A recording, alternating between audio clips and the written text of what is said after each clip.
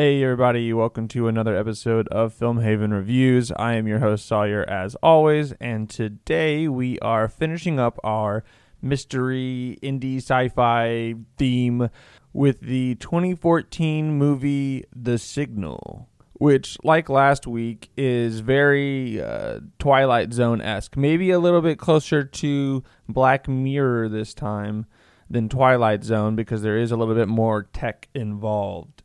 But, and once again, this is like a mystery movie, so I'm going to try to be a little bit veiled, but I'll give you the hook. Basically, it's these three friends, Nick, Haley, and Jonah. Nick and Haley are a unit. They've been dating, obviously, since like high school or something, and then Jonah is like their collective best friend, so they're kind of like a three-wheeled unit. And they are taking Haley to California because they were MIT students, but now she's going to some other college, and that's causing a little bit of a rift between Nick and Haley. And then also just happens that Nick has some kind of muscular dystrophy, like some degenerative disease, because he's got to wear the kind of little, what do you call those? They're kind of like crutches that someone with cerebral palsy would wear. So he's dealing with that, and then, of course, he feels like, there's some drama here because he feels like he's bringing her down, and so he tries to, like, break up with her while they're on the trip, and then that doesn't go well. Anyway, that's just kind of some background drama, which I do appreciate that they bring about because it does help later kind of develop the relationship between Nick and Haley so that the moments, the intense moments can feel a little bit more real. But anyway, the hook of the movie is that Nick and Jonah, since they're like these MIT hackers, they came across this person with the code name of Nomad. And that person has been kind of hacking into MIT and then now personally kind of attacking them as they go on this road trip, because of course they got their laptops and they're always checking their codes, and it's very like hackers kind of vibe. And at some point they isolate the location of Nomad, and apparently it's only just a couple 100 miles from where they are in like Nevada or something like that, one of the western states. And so they decide to take a little bit of a detour so that they can go and nail this guy. They're gonna like find out who it is, and they're gonna storm his house and say, "Bro, we know who you are." I don't know. They don't really have much of a plan, but they do think that it would be a good idea to go to this guy's house and confront him, basically. So they take this detour. When they get there, it's like in this remote area in the middle of the desert. There's like this house that's been completely trashed. It looks like it's been abandoned for like 20 years, but they decide, like, we've come this far, let's go for it. And so Nick and Jonah, Haley stays in the car, and Nick and Jonah go inside, and it almost feels like a little bit of a found footage film, because I think they actually have like their cell phones out, or they have some camcorder or something as they come in, and there's a little bit of tension with that because it's obviously anything within that kind of first person perspective is a little tense when you don't know what's going to be around the corner. And basically some wiggity stuff happens when they're like by the time they get into the basement, they hear Haley scream, and then when they come outside, they can't find her, and all of a sudden they turn over and they see her in the middle of a field next to the house, and she just is like floating, and then she just looks like she's falling up into the sky, and then blackout. And that's the hook of the film, because the next moment Nick wakes up in a science facility, and he's really confused, and he doesn't know what's going on, and the movie goes from there. He meets Lawrence Fishburne, who's kind of like, it's like working in this like government facility or something, and he's trying to say that Nick and Haley and Jonah, all three of them, were in contact with extraterrestrials, and so they need to just get some information, but he's also being really vague, so it's like there's something else going on, what's happening, and then the movie kind of reveals itself from there. That's the hook. I don't want to reveal anything else. Definitely a mystery movie, as in the whole movie you're going to be going, wait, what? What's happening? Like, oh, and then every time you learn something else, there's something bigger going on.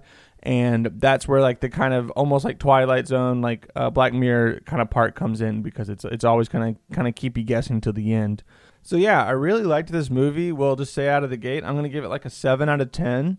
I don't think it was as like impactful or as good as say Coherence or Spring of the other films of this theme, but it definitely is still really quality to me. Allie watched it with me, and she did not agree as much. I think she's going to go more for a 6 out of 10. I think mostly just because the ending, which I can't talk about, of course, may leave some to be desired, possibly. But I think it just depends on who you are. It does get a little crazy by the end, and in a technical sense, there was a lot of use of slow-mo at the end in a way that I just didn't really like. I think it kind of made the plot lag a little bit, like the climax, I guess. Maybe not the plot, but the climax of the plot. They definitely seemed like they were trying to be maybe like a little bit more mind-blowing than they were.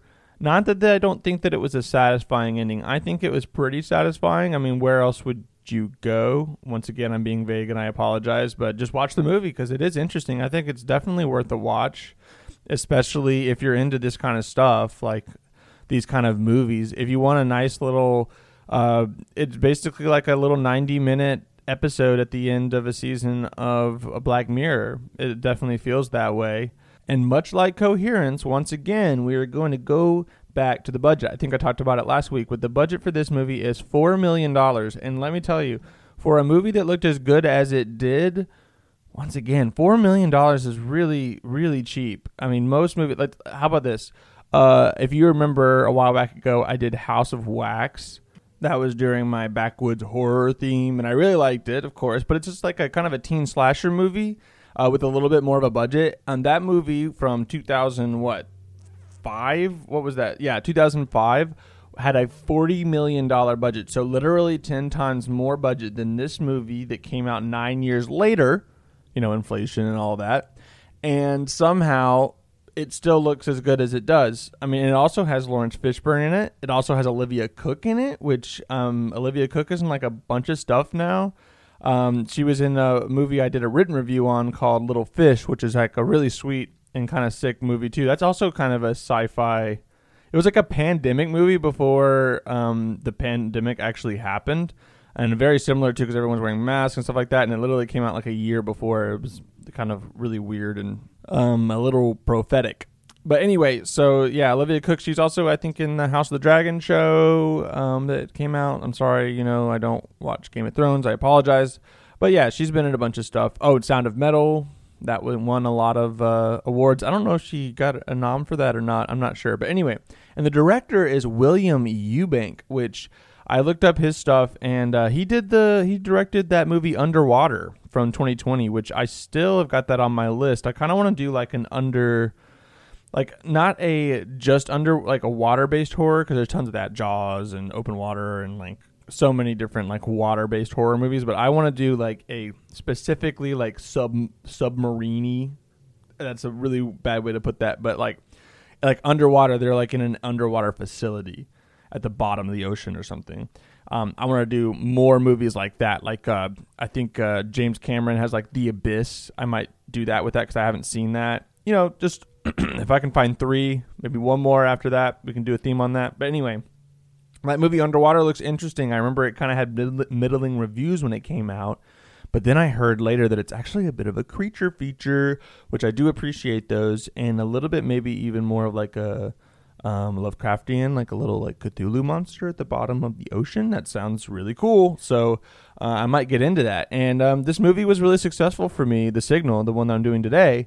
And so I feel like maybe William Eubank can continue to impress. It does have 0.1 less user rating than The Signal, Underwater does. It's a 5.9 where The Signal is a 6.0. But I also think a 6.0 for The Signal is a little harsh, even though Allie would actually agree with that now that I think about it. Anyway, I'm rambling. So having the likes of Lawrence Fishburne as the main character, like a focal character in the movie, is really nice. I think it elevates this movie from just like a small indie film to something that feels a little bit more AAA, I guess you would say, or like A-class, because he's an A-class actor. But then you also have Brandon Thwaites, I think is his name, Brenton Thwaites. And I have not seen him in much stuff other than me and Allie watched that Mike Flanagan movie, Oculus, which is really a very interesting film. Similarly kind of mind-blowing, I guess, or like mind-warping. Just more in like a supernatural way than this movie is in like a technological way. But anyway, yeah, and he was also in Pirates of the Caribbean. He played William Turner's son, Henry Turner, but I didn't see that one, so I haven't seen him in a lot of stuff. But at the same time, I feel like he did a really good job in both this movie, The Signal, and in Oculus. So I'll have to check him out. I see that he plays Dick Grayson in the Titans show, which I never watched that, but I do love Dick Grayson. So anyway, yeah, just a little breakdown of the people. I think that the reason why I'm bringing this up is because these actors did a really good job, and I feel like that elevated the quality of the movie, even though it was a $4 million budget. And then a lot of the movie, like the central section of the movie, takes place in what looks like a pretty outdated science facility, and I think that helps with the budget as well, because they can kind of just use like an old school or something and kind of turn it into a science facility, and that really helps with some of the budget restrictions. This is also very much like an indie drama movie, where they have a lot of like really how would you call it, like close up, like sentimental shots of past memories with Nick and Haley. They're trying to boost that romance or develop those characters through memories that they have. Like there's one where they go at the carnival and it's all very sweet and the kind of slow-mo, no sound, just kind of like with like nice like aerated music in the back, yeah, that's a perfect example of what it sounds like. But the score was really good, actually, now that I think about it. That helped boost this a little bit, because it does create this kind of almost nostalgic tone when you're looking back on your life. And it also tells like this, like the intro, the entire like first like maybe like 3 minutes of the movie is there's no audio, which is told visually, and you have like Nick like running down a trail, and he goes to the water, and he can't pass this like flooded over road from like a river that was over flooded. And then you're like, well, why is this important? And then you realize that he's like a runner, like he's running because he is like like he was really good at cross country running or something like that. And now you find out that he has ALS or something like that. So yeah, they kind of try to tell the story visually a lot through flashbacks and stuff. And that definitely has this kind of like indie drama vibe that I think mostly works. I think Allie pointed out in a funny way that they keep coming back to Nick and Haley's like a memory of them at a carnival.